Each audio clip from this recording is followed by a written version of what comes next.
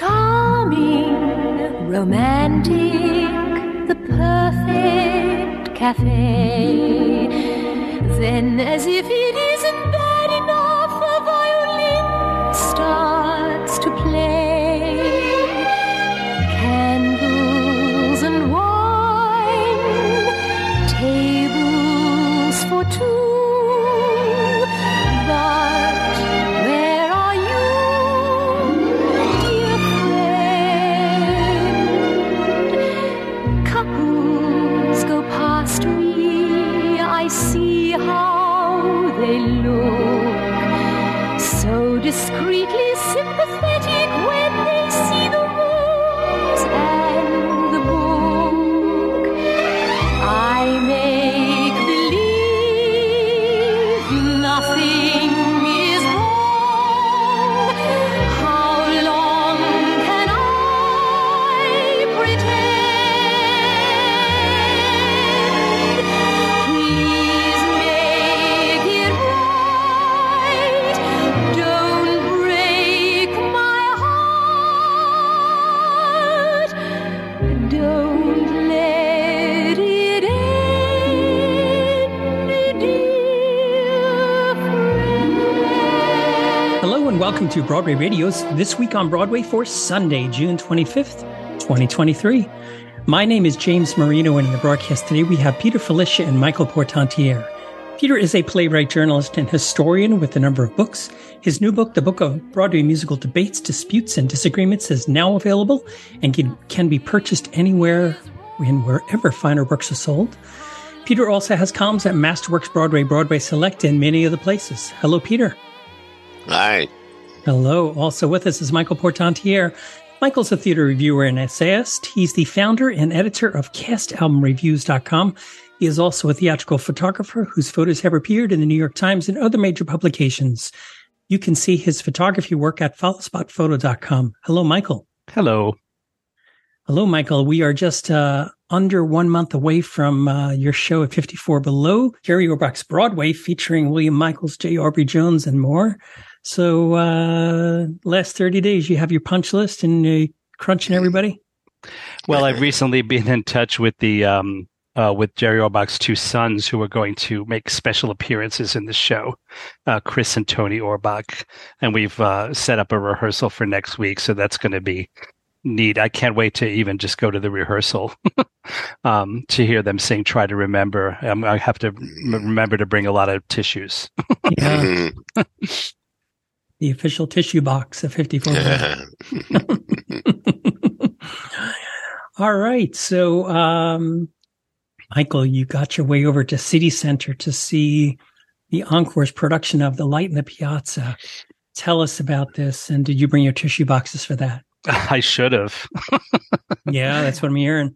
I love this show and this score. I remember, I haven't had much opportunity to meet or speak with Adam Gettle, but I did get to meet him some years ago. And I remember saying to him words to the effect of, that score is so beautiful that I can hardly believe that a human being wrote it. And he really seemed to really appreciate that. I do think it's incredibly beautiful. It is, parts of it are very complex, and one or two, there's the one song actually that begins Act 2 that I think is not entirely successful. It's called Aiutami. It's one of the few songs that are in Italian, sung in Italian. But other than that, there are moments that are very complex and not simple song forms, and they might be very complicated in terms of the harmonies and the chord structure and the rhythms. But I think there's so much melody overflowing in this score, including the title song, but also Il mondo era vuoto, the Passeggiata song, the opening number, Statues and Stories, the beautiful Love to Me that Fabrizio sings at the end. I think that this is a show to this is a show you can bring someone to, or get them the cast recording at least, if they think that Adam Guettel can write melody. As I've said, I just don't think that's remotely true. And it's lovely to have this on stage while another of his shows is playing. It is still playing, isn't it? Days of Wine and Roses? Yes. I think so. Mm-hmm. I think so, yeah. Because Mr. Guettel is famously not very prolific. He spends a lot of time on his shows. And so it's been, well, this is the first new one since then, right? He had been working for years on a musicalization of The Princess Bride, but as I think we all know, that fell apart because of problems with the book writer, disagreements with the book writer. So this is it, and Days of Wine and Roses was the first new one, but this is the one that really converted me to Adam Guettel, and it's a beautiful, beautiful production with Ruthie Ann Miles. Several people have used the word luminous. I try to avoid using it because I feel like sometimes it's overused and maybe a little pretentious, but I don't think there's another word for it.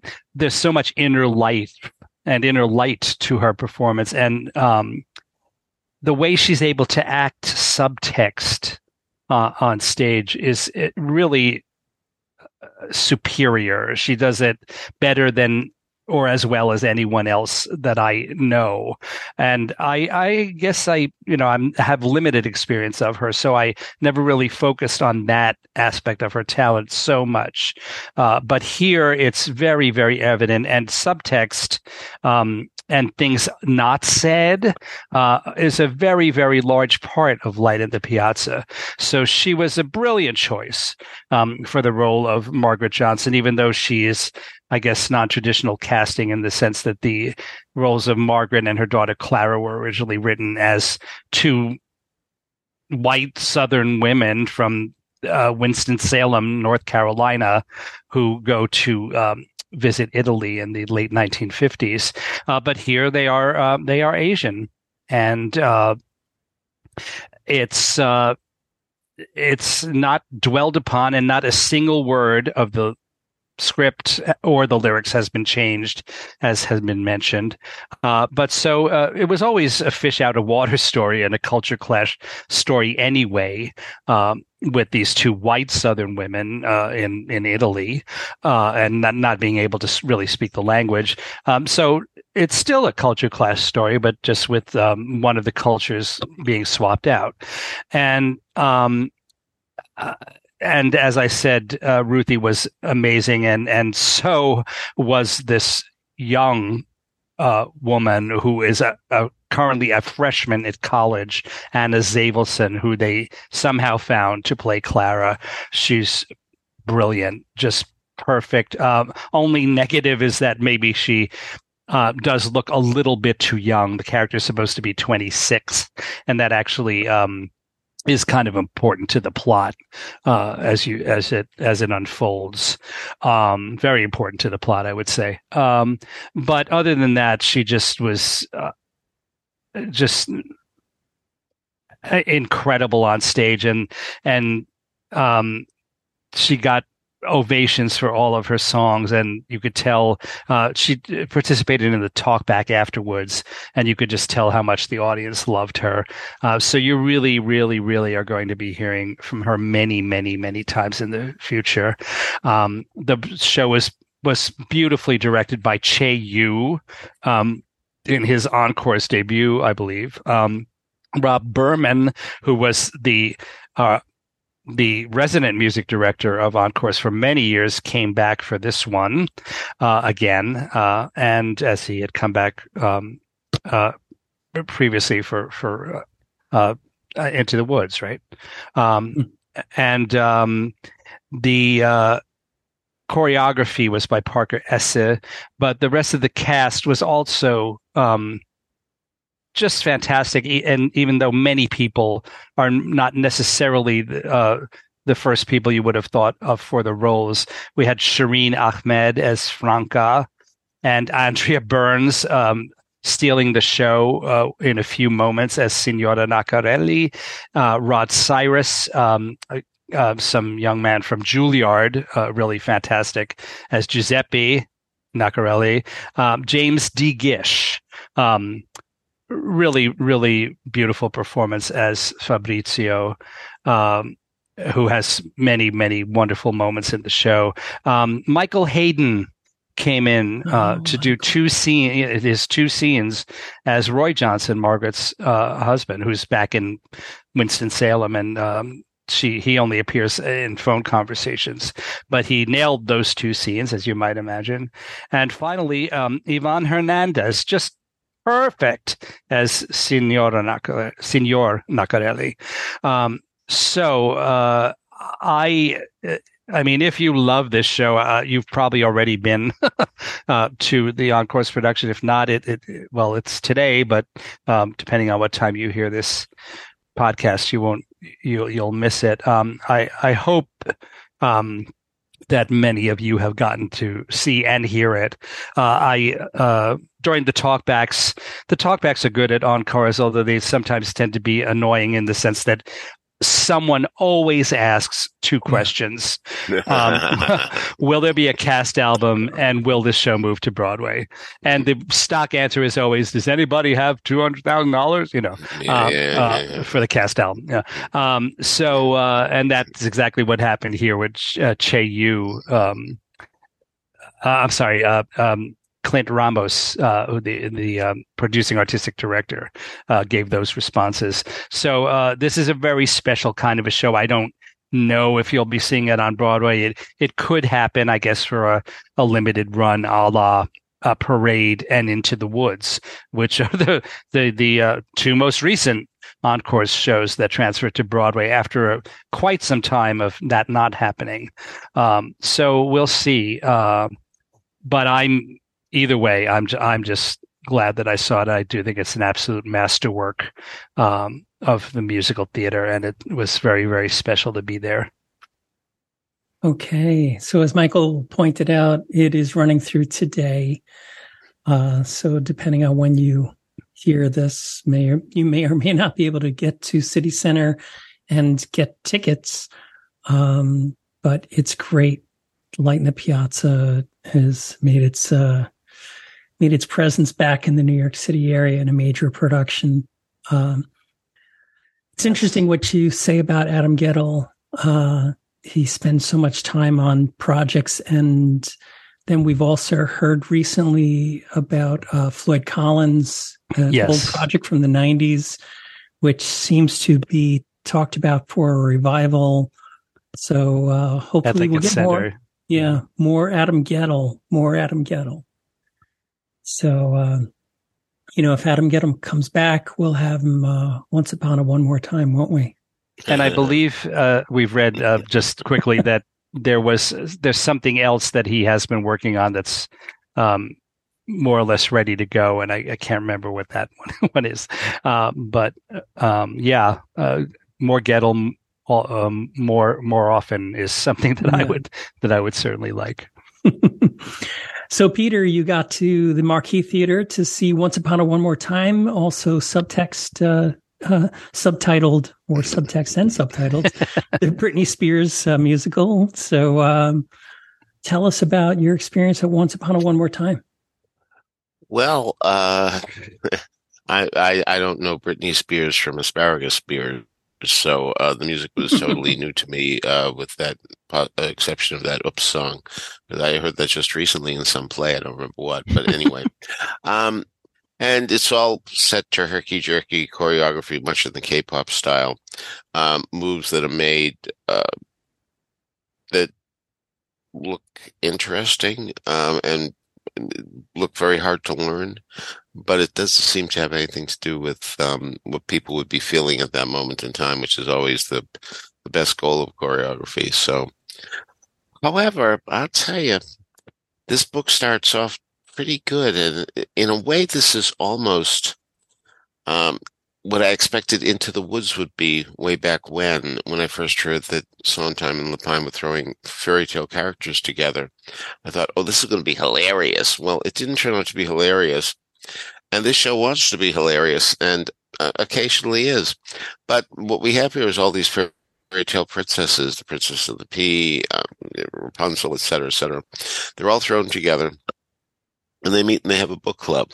They call it a scroll club because books haven't been invented yet. But nevertheless, they meet, they discuss, and the book they're been given by a very strange stranger, hilariously played by a woman named Brooke Dillman.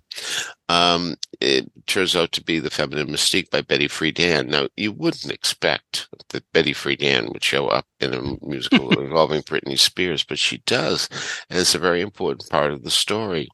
And so at the end of the first act, you think, wow, this is a good book.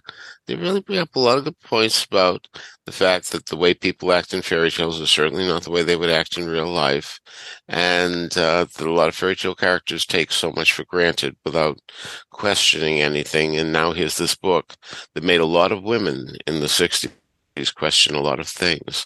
And what would happen if fairy tale characters get it? Well, that's where we end the first act. It looks like we're going to get a good answer. We don't get a good answer. It's one of those wrap it up in the last 4 minutes answers. And there's a lot of time killing in between the intermission and that moment when indeed you do find out that people have opinions about what they've been reading. So it's sad that you got your hopes up at the end of the first act that you were seeing something intelligent but they just dropped the ball for the longest time and just do Britney Spears numbers. That said, I have to say that the cast is really, really terrific. A woman named Briga Heelan plays Cinderella terrifically. Adam Godley plays the narrator. Yeah, this is the guy who was in the Laban trilogy. You wouldn't think that he'd show up in a commercial musical comedy, but there he is. And of course, Jennifer Simard. I'm telling you, who when you see her, you're going to say, if they ever make a movie, anything, a commercial about Angela Lansbury, she's got to play the part. She really does resemble her now. And she has very little singing to do, but boy, does she have dialogue, and it is so acid dripped with the way she says things. It's just amazing. So she is really one of our most valuable performers, and we're delighted to see her back on stage, and being completely different from the last time we saw her on stage, and completely different from when we saw her in Disaster and Dolly. I mean, it's just amazing what a chameleon she is. And I would say, really, if you're on the fence about seeing this show, and I can understand being on the fence of seeing this show, if you need a little prodding, Jennifer Smart, it's a featured performance. Don't think you're going to see her every second. But she really is so wonderful that it's a performance to be treasured. Peter, I'm not sure if you were joking, but Oops, I Did It Again is in And Juliet. Is that where it is? Yeah. And Okay. I think I've read that at least one other song is shared by both shows. Yeah, I wouldn't be surprised. Yeah. Right. But I think there's a play that mentions it too. Okay. Justin Guarini, by the way, plays Prince Charming, who is so charming. And, we certainly got that concept in Into the Woods as well. I'm not supposed to be sincere. So, really, it's a smart thing they do with the Prince too. It's a good book move. I'm telling you. I just wish that they had stayed with it and not just said, well, we got to give the people some Britney Spears song here, whatever the cost may be. And the cost is they're not dealing with their subject matter anymore. All right. So that is Once Upon a One More Time at the Marquee. Michael's going to see it this week coming up, so we'll chat about it again next week, and we'll take it from there.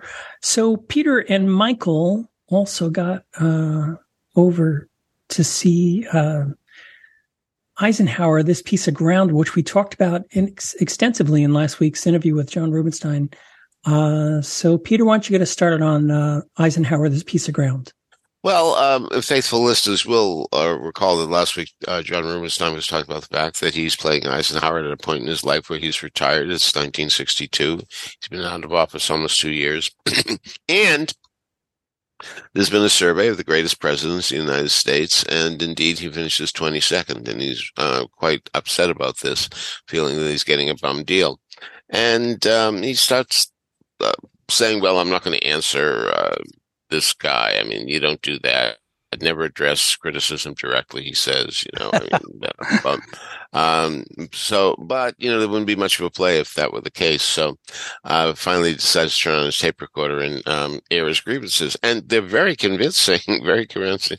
I stopped the Korean War, the H-bomb didn't go off.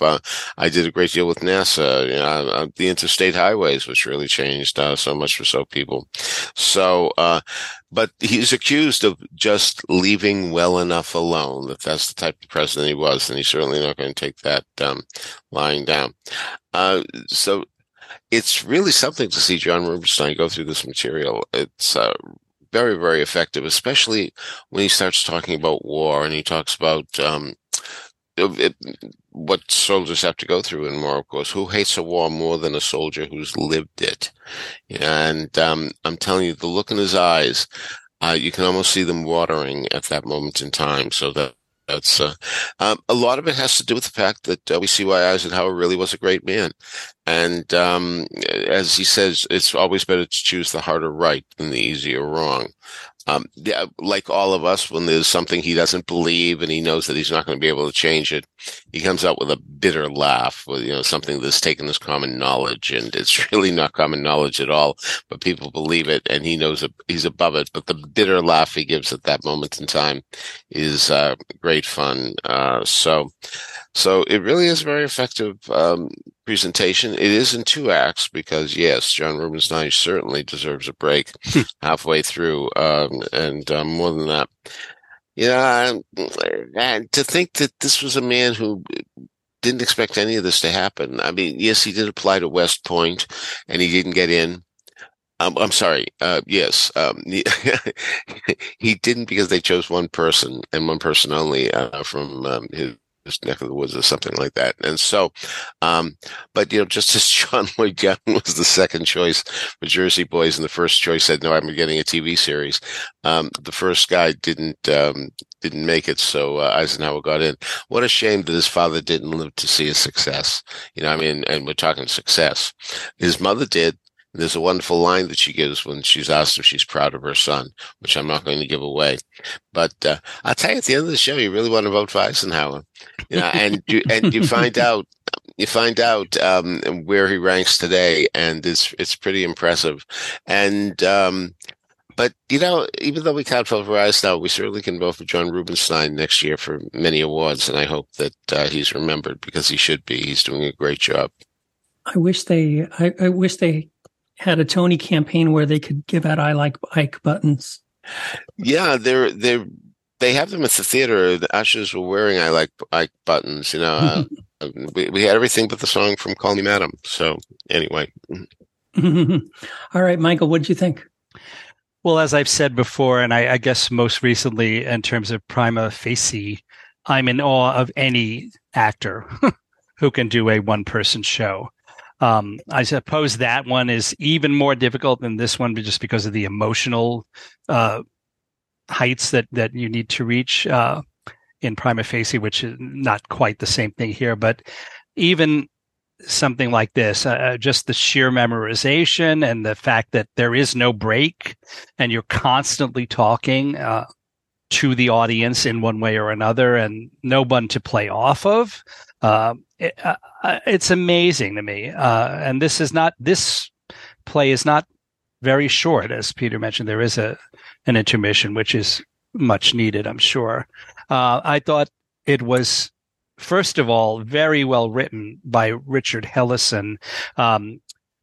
There's always the moment in a one person show. How do you establish the concept, the style that the person is going to be talking to the audience. And here it's done very seamlessly. At the very beginning of the play, Eisenhower is on the phone with someone, railing about the fact that that he was only rated number 22 out of all the presidents up to that time, and thinking that that was unfair. And so that's all on the phone. So there's no problem there with suspension of disbelief. And then he basically goes right into he punches a button on a tape recorder, an old reel-to-reel tape recorder that's on a desk, and he starts to go on about talk about himself because he's planning to write a book, a memoir. And so that's very, very, very, very seamlessly done. And then he gradually starts to seem to be addressing the audience more directly, as far as eye contact, I guess I would say, and facing out, rather than looking off to the side or down or whatever. So all that was very well done and very well directed by Peter Ellenstein, and very, very, very well acted by John Rubinstein. It's interesting how these names fit together. John Rubinstein, Peter Ellenstein, Richard Hellison. I just noticed that. There's more set here, by the way, than you will normally see at the theater at St. Clement's, which tends to be to house very low budget shows. But here Michael Deegan has provided a very nice unit set. I thought John was quite amazing in the show. He really was great, completely engaged, as you would have to be in a one-person show. And I basically loved it. I did think the second act, to me, was more compelling than the first. I thought after the beginning of the first act, as the first act proceeded, there was maybe a little too much just sort of conversational stuff and discussion of things that I didn't find especially interesting. Just sort of life elements of Eisenhower's life. But in Act Two, that was certainly not the case. There was talk about very momentous things, and I found it very compelling. And I did like the fact that when we spoke with John, he said there was sort of a spoiler. He didn't want to say too much about the ending. But as Peter mentioned, we do find that in later years that Eisenhower was rated much higher than that number 22 that we're initially told. And I won't say more about that, but that I thought was a perfect ending for the play, and I think you'll be very likely to agree when and if you see it. Okay. So I'm going to include in the show notes our interview with John last week, so you can get back and listen to it if you missed it. And also there's a link to Matt Tamanini's discussion with John as well, which was really wonderful. I encourage you to listen to them both. They're tremendously informative and fun to listen to. So that is Eisenhower, This Piece of Ground. It's playing at the theater at St. Clement's through July 30th, and we'll have a link to the show in the show notes. So, Michael, we're going to do a quick lightning roundup of like 4,000 things you did this week. So we'll start off with Scott Siegel's Broadway by the Season. That is up. It's in Merkin Hall? Correct, yes. So Merkin Hall. So, Michael, tell us about Broadway by the Season. That one was actually not this week. It was the previous, but we didn't get to talk about it last week because of John Rubinstein as our honored guest. But yes, Scott, for many years at Town Hall, did a series called Broadway by the Year. And there would be, as it sounds, they would present songs from Broadway shows that were produced during a particular calendar year. And sometimes they would do ranges of years, and sometimes Act One would be 1 year and Act Two would be another year. Blah, blah, blah. Anyway, I think some people at the time asked him, including me, why he chose to do it by calendar year instead of by season. And I don't remember what he said. I mean, I suppose it's easier for most people to remember the year in which a Broadway show was produced and not necessarily remember the season, because the way that seasons fall. I mean, I know Peter remembers them all, but I don't. So anyway, now it is Broadway by the season at Merkin Hall, which is a wonderful hall if you've never been to it, up very just north of Lincoln Center, and it's I think. Maybe underused for this type of show, but so I think it's great that now this series has moved there, and hopefully it will continue there. This edition, Act One celebrated the 1925-26 season, and Act Two celebrated the 1930-31 season. With Ross Patterson at the piano as musical director, and a really great cast. Some highlights: Ben Jones did Mountain Greenery, and I Found $1 Million Baby, and then he and Alex Getlin, who was in my Bernstein show. Well, they were both in my Bernstein show. Did the hottest version of Embraceable You that you've ever heard or seen. They really just killed with that number. Also, that fabulous Moi Pei trio of identical triplets from Kenya. They did Sweet and Low Down, and they did Take Me Back to Manhattan in the second part. William Michaels was there to sing One Alone. Jenny Lee Stern, Where Has My Hubby Gone Blues. Danny Gardner was there to dance and choreograph with an ensemble of dancers. Two big production numbers, I Want to Be Happy from Nona Nanette, and Who Cares? And let's see, who am I living at? Oh, Michael Winther, Memories of You. I think that's it as far as all of the people who were in it. It was a really terrific night, and I hope it does continue. Last night, I got back to see Notre Dame de Paris at the Coke Theater, which I'm rarely in anymore since the New York City Opera left it. But that also is a nice theater. And this is a show that was largely hated by critics when it played last summer. Globally. Yeah, but it has its fans. It's just it's written in a style. It's called a spectacle or spectacle. I think the reason people here who are not familiar with that, Americans, one of the reasons they hate it so much is that it's close enough to the style of a musical that it makes you think it should behave like a musical, but it really doesn't. There's a lot of divertissement in it. There's a lot of repetition, a lot of dancing that doesn't necessarily have anything to do with the story, et cetera, et cetera. And it's also a very Europop type of score by Luc Plamondon and Richard Cocciante that kind of can seem a little relentless as it goes on and on. But all that said, this show has its huge number of fans all around the world. It's played everywhere, including now New York last summer and now here again. And in fact, last summer they played only 2 weeks, but this summer it's almost a month at the Coke Theater. And those people were out in force and they were cheering it and loving it. So there you have it.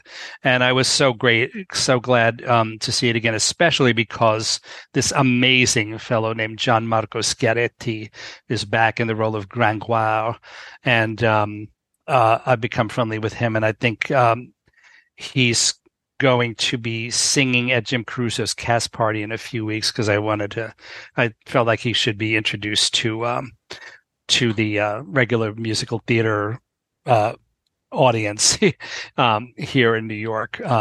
He's done amazing stuff. He played Tarzan in Europe in German, and he's also done a few other American musicals over there. So he's amazing, as you will hopefully learn very soon. And I was really, really glad to see him again. Then I went the other evening on Thursday. I went the Met Orchestra, the Metropolitan Orchestra, under its music director Yannick Nézet-Séguin. Excuse me, Yannick Nézet-Séguin, like Jean Valjean Raymond. They did a program, really clever program that was. I guess obviously inspired by Shakespeare in a way, because the opening piece, which is the main reason I went, was the symphonic dances from West Side Story. And if you have never heard those played by a symphony orchestra, you have not lived. I mean, it was just phenomenal. The audience was enraptured. Then there was a contemporary piece by a fellow named Matthew Aucoin, who was born in 1990, so very contemporary. And that piece is called Heath, Heath, as in the blasted Heath from King Lear. And it's and the movements of that piece are called The Divided Kingdom, The Fool, I Have No Way, and With a Dead March. And it doesn't actually tell the story of King Lear, and there's no text in it, but you could certainly hear how it was inspired by that great play. And then the third piece, the finale of the first half, was the beautiful and world famous Romeo and Juliet fantasy overture by Tchaikovsky. And then after the intermission, we got the entire fourth act of Verdi's opera Otello, with Angel Blue as Desdemona, or Desdemona as it's pronounced in the opera, and Russell Thomas as Otello, and a few other singers in smaller roles. So that was a great night that caused me to reflect on how many artistic works in all genres have been inspired by Shakespeare. I mean, if you include paintings and operas and musicals and other plays and symphonies, et cetera, the list would probably be almost endless. Maybe somebody should get to work on that, Peter. Anyway, life's hard enough, Michael. Yeah, I know. No, that would take quite a while. But your point is well taken, needless to say. Yeah. And then two other things quickly. I saw a reading or a workshop of Forbidden Sondheim, Gerard Alessandrini's new effort. And I mentioned that because I think you are likely going to be seeing it fairly soon in one form or another in a production that's open to the public in New York. So this was mostly made up of Sondheim material that had been featured in the past in Forbidden Broadway, with some new material as well, just to spice things up. And it was very, very well done, as you might imagine. The one of the most clever things about it was the subtitle. So it's called Forbidden Sondheim, Merrily We Stole a Song. Ah, good. Yeah. And the cast, Dana Jared Dantzler, Chris Collins Pisano, Christine Petty, Jenny Lee Stern again, and Michael West with Fred Barton at the piano, and Gerard directing, as well as writing all the fabulously clever lyrics. So that was really, really fine. And then finally, I got to Staten Island to see a production of Bat Boy, the musical. And that was a show I really liked when it played here off Broadway. I don't know how often it's done elsewhere. It doesn't seem to me like it's done that frequently. So that's one reason why I went. But also the title role was played by Corey Loftus, a friend who was in the ensemble of Guys and Dolls when I did it on Staten Island when I was in Guys and Dolls at the St. George Theater. This was not at the St. George Theater. This was at a smaller theater and actually located in a mall right next to the Staten Island Ferry. There's an outlet mall there, the Spotlight Repertory Theater Company. And boy, it was a revelation to me just as far as Corey. I mean, I knew he was talented. He was a featured dancer in Guys and Dolls, but I never heard him sing solo, and he has a magnificent voice, and acting wise he was just great. That boy is a very odd story. Aside from everything, he the character whose winds up being named Edgar by the woman that we think is his adopted mother. He has to do a British accent and he did that perfectly, and the singing and the acting was really great, and it was quite a strong production overall for a very, very low budget production in this black box in a mall on Staten Island. So I'm glad I went, and that's over. It was only one weekend, so that's done. You can't get to see that, but I was very pleased to be there. Okay. Quite the week. Sounds like a ton of fun. Well, 2 weeks, but yes. 2 weeks, and you dodged all the raindrops. So, okay.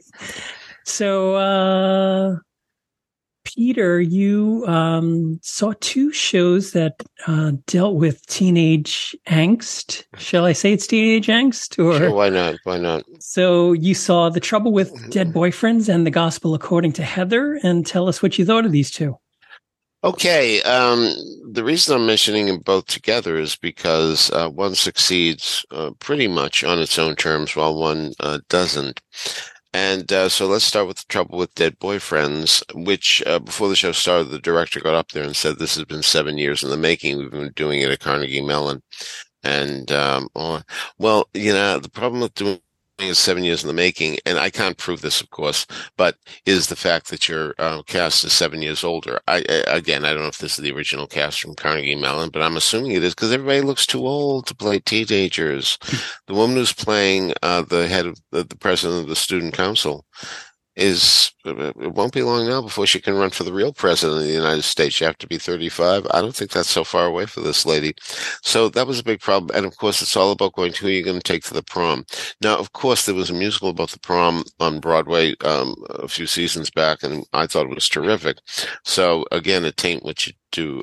It's the way that you do it. But it's all over the top direction. And what we're supposed to do is find it funny because we're supposed to remember when we were that age and weren't we silly. So it's that type of show. The Gospel According to Heather is much more ambitious and much more strange because it is about Heather, who indeed is thought by people in town to have these mystical powers, these supernatural powers, that she may even be the new Messiah. So this is heady stuff.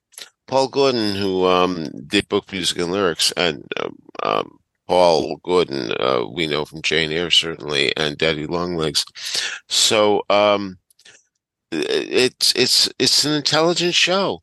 It goes to show that you don't have to be silly when you're dealing with teenagers. You can really get into heady issues and do them well, and that's what goes on here. I'm not saying this is entirely successful. Nevertheless, the fact that they're aiming high, and they often reach the heights for which they're aiming, makes it a worthwhile evening, while the Dead Boyfriend show with its vampires and what have you, I'm sorry to say, isn't. Okay. So that's The Trouble with Dead Boyfriends at the Players Theater, and The Gospel According to Heather, which both are wrapping up on July 16th. So I'll have a link to them in the show notes. Peter and Michael, we all got wrapped up in the trance of John Rubinstein last week, and the interview with John was only supposed to be half the show, but we had such a great time that we ended up making it the full show. And what we did not talk about was if you had any thoughts about the Tony Awards. Yeah. We didn't talk about that, and lots of listeners emailed me and said, "Hey, where's your Tony Awards wrap up?" And I said, "Well, I will ask Peter and Michael if they have any quick thoughts about that this week." So, Peter, how about you first? What do you have anything to say about the Tony Awards? Yeah, I'm saying what everybody else seems to be saying, and it's a terrible thing for me as a writer to say, but most people, no, all people, seriously. I haven't heard anybody yet. I've talked to maybe 20, 30 people about this. Everybody felt that the show was one of the best ever, without the patter, without the slowing things down with patter or extraneous remarks, and so it flowed very, very well. So I thought that was terrific. Was I disappointed? Yeah, and Stephen Kinley McAndison not getting it certainly disappointed me. But as a show itself, putting those names up there and having people walk out and just start, it's terrific. I still don't understand why. When you're a presenter, that after the nominees are read, only then do you open the envelope and pull out the. We open the envelope while they're showing the 5 nominees. That saves time too. Yeah, but aside from that, it certainly is a terrific example of what the Tonys can be, and certainly were that night.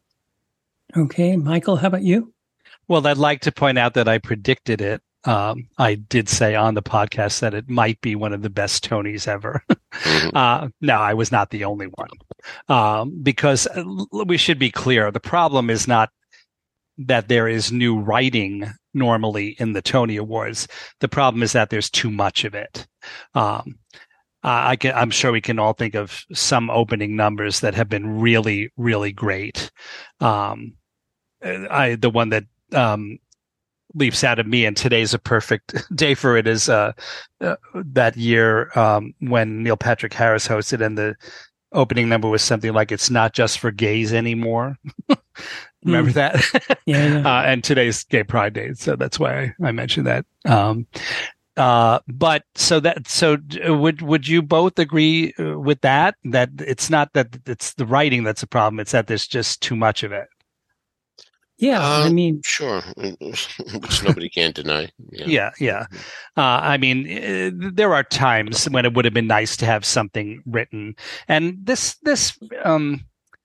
brings up all kinds of interesting questions. Like, for example, what little Ariana DeBose said ahead of time. Well, didn't she have to write it down? And was she technically breaking the union by doing that? Sure.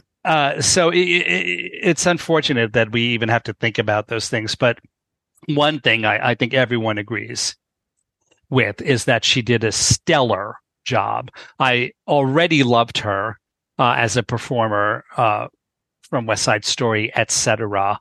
But now my opinion of her has even skyrocketed beyond that. She was so poised and so professional. She said just enough. She didn't say too much. The little selfie thing she did in the audience was charming, I thought.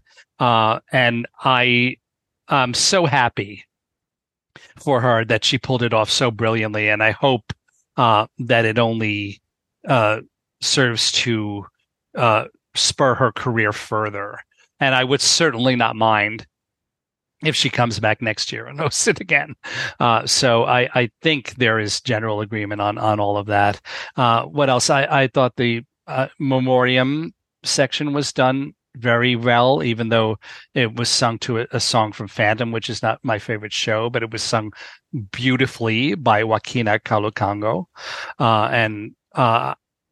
There were several moments where I teared up because I knew several of the people who in this case, who had died.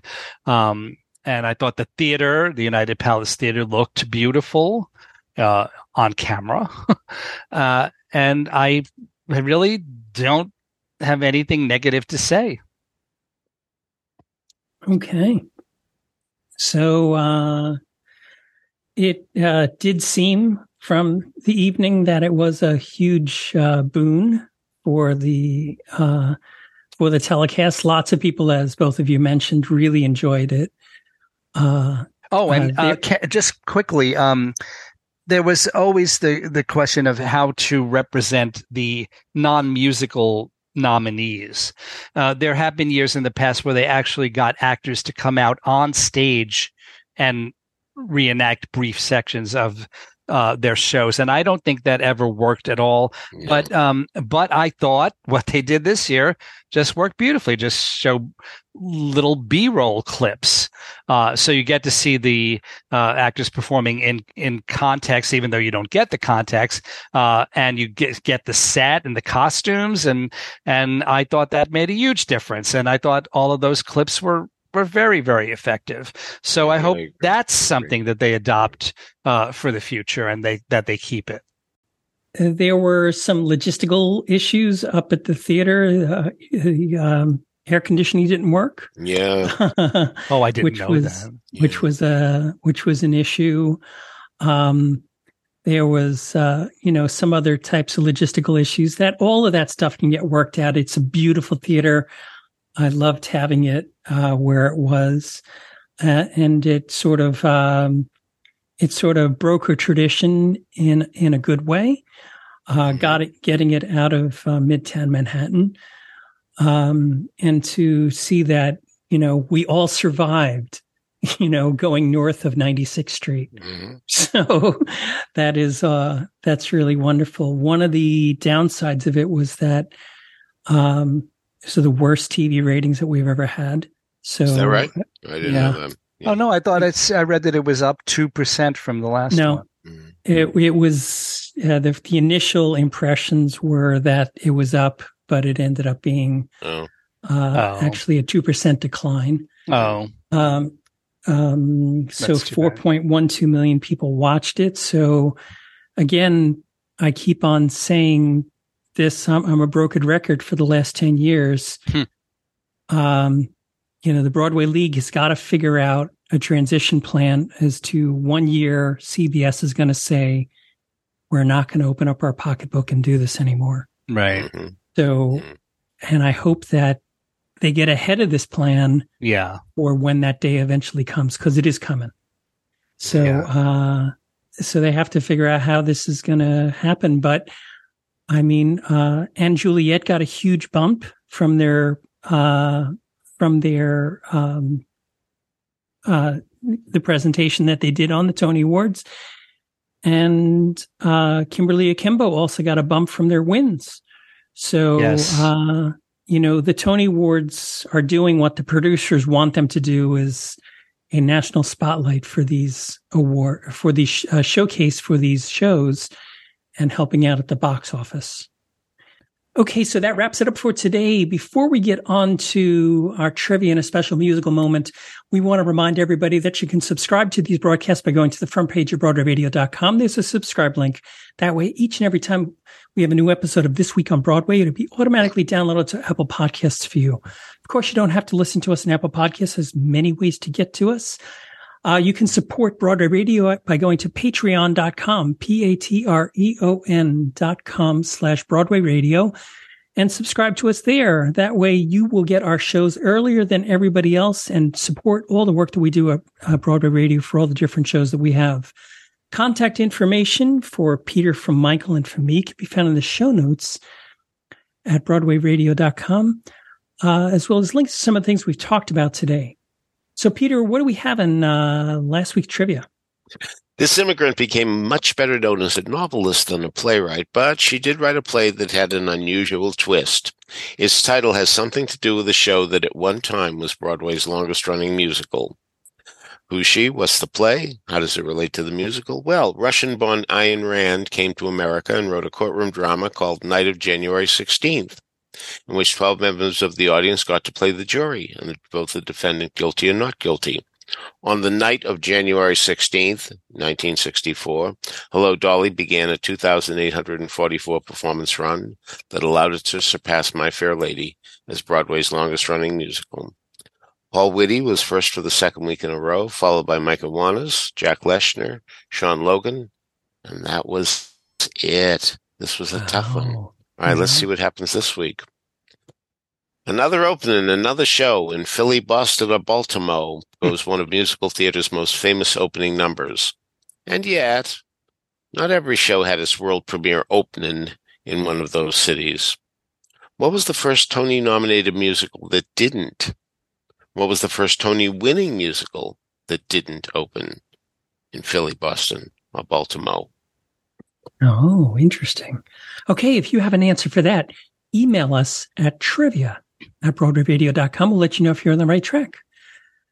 So, Michael, tell us about our musical moment this week.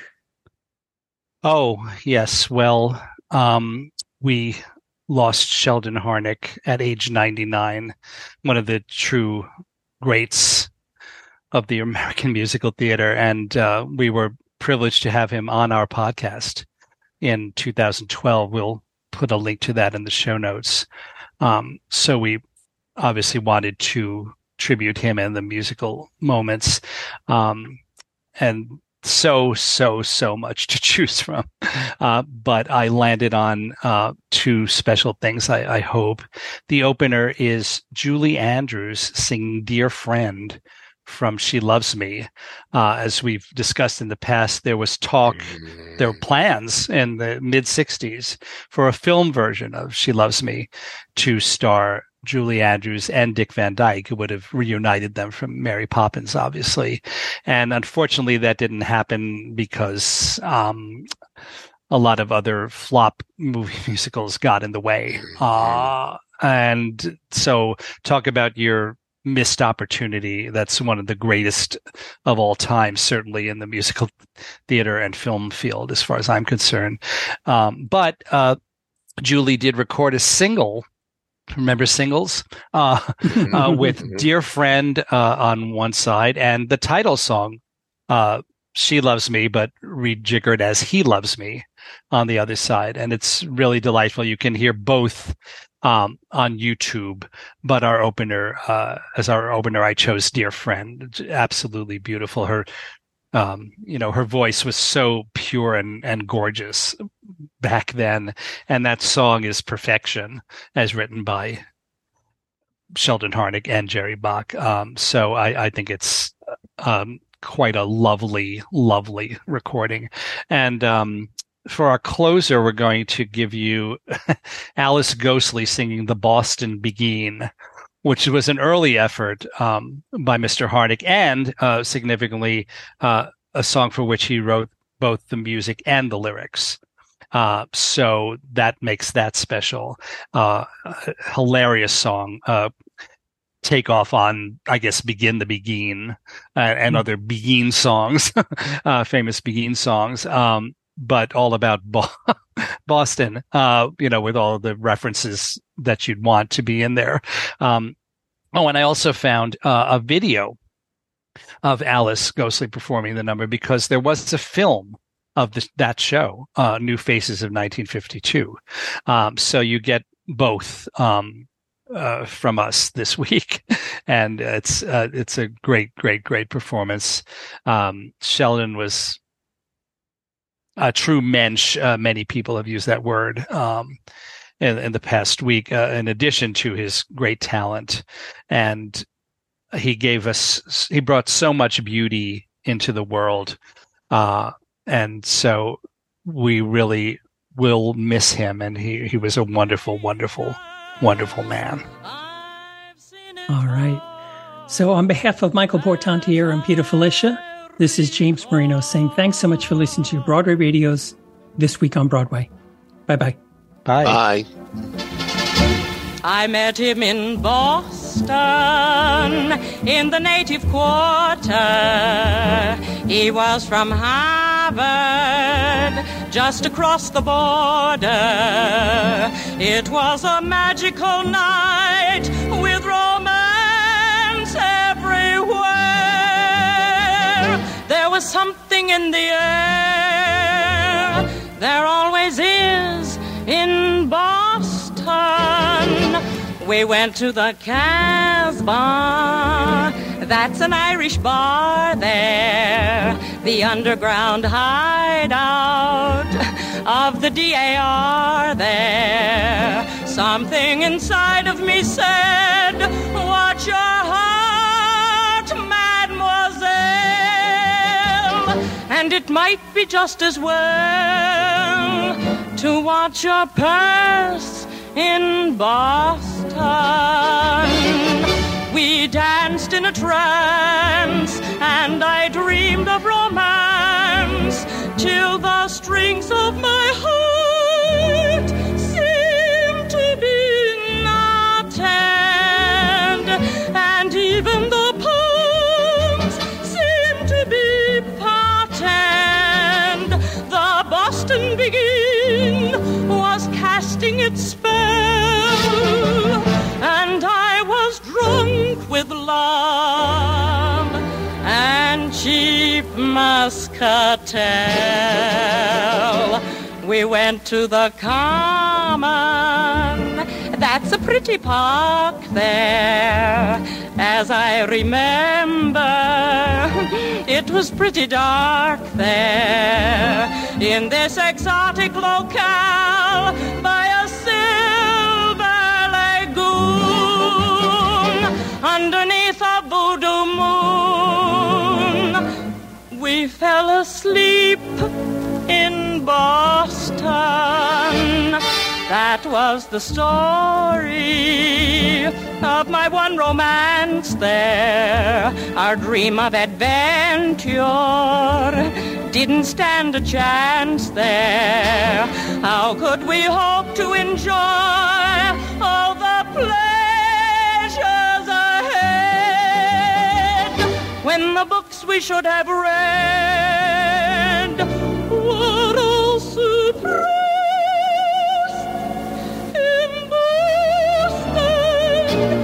Exotic Boston, land of the free.